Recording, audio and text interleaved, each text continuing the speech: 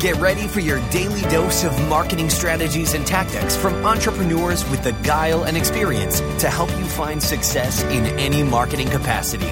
You're listening to Marketing School with your instructors, Neil Patel and Eric Su.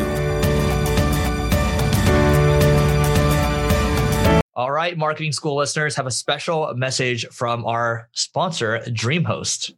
If you want to rank higher on Google, you want to make sure your website loads super fast. Check out DreamHost. Not only is their solution super affordable, it'll make your website load faster, and they have amazing tools and support for your business to ensure that you grow and succeed. Welcome to another episode of Marketing School. I'm Eric Su. And I'm Neil Patel. And today we're going to talk about how Buffer and Hootsuite are hurting your Facebook reach. Neil.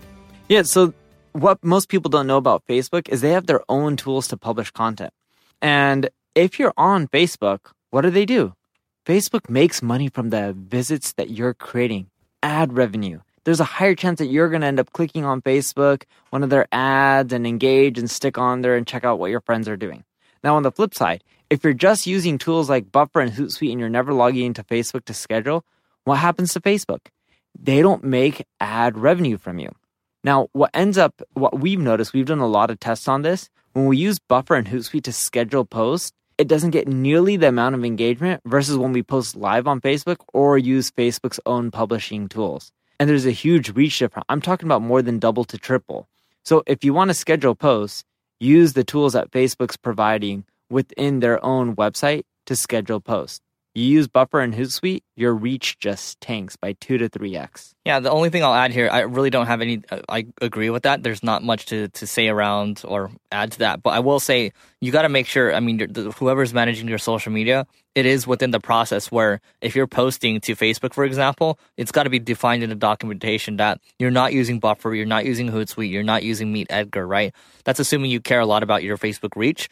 Now, you're okay probably using with other stuff like Twitter, for example, but if organic Facebook reach is really important to your page, you have a couple 100,000 or a couple million likes on it, this might be something to consider. You just got to build it in where it's foolproof, where if somebody else plugs and plays, somebody leaves, for example, you have the next person come in, they understand that they can't hurt your reach by using a tool like a Buffer or a Hootsuite. Neil, do you have anything else to add here?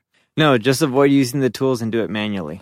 Great. That's it for today. And before we go, we have a 90-day free trial of Crazy Egg to give away to each and every one of you. Just go to singlegrain.com/giveaway to learn more. And you can also learn more about how we're giving away a 1-year annual subscription or making that available to win for one lucky or many winners. Yeah. Anyway, that's it for today. See you tomorrow. This session of Marketing School has come to a close. Be sure to subscribe for more daily marketing strategies and tactics to help you find the success you've always dreamed of. And don't forget to rate and review so we can continue to bring you the best daily content possible. We'll see you in class tomorrow, right here on Marketing School.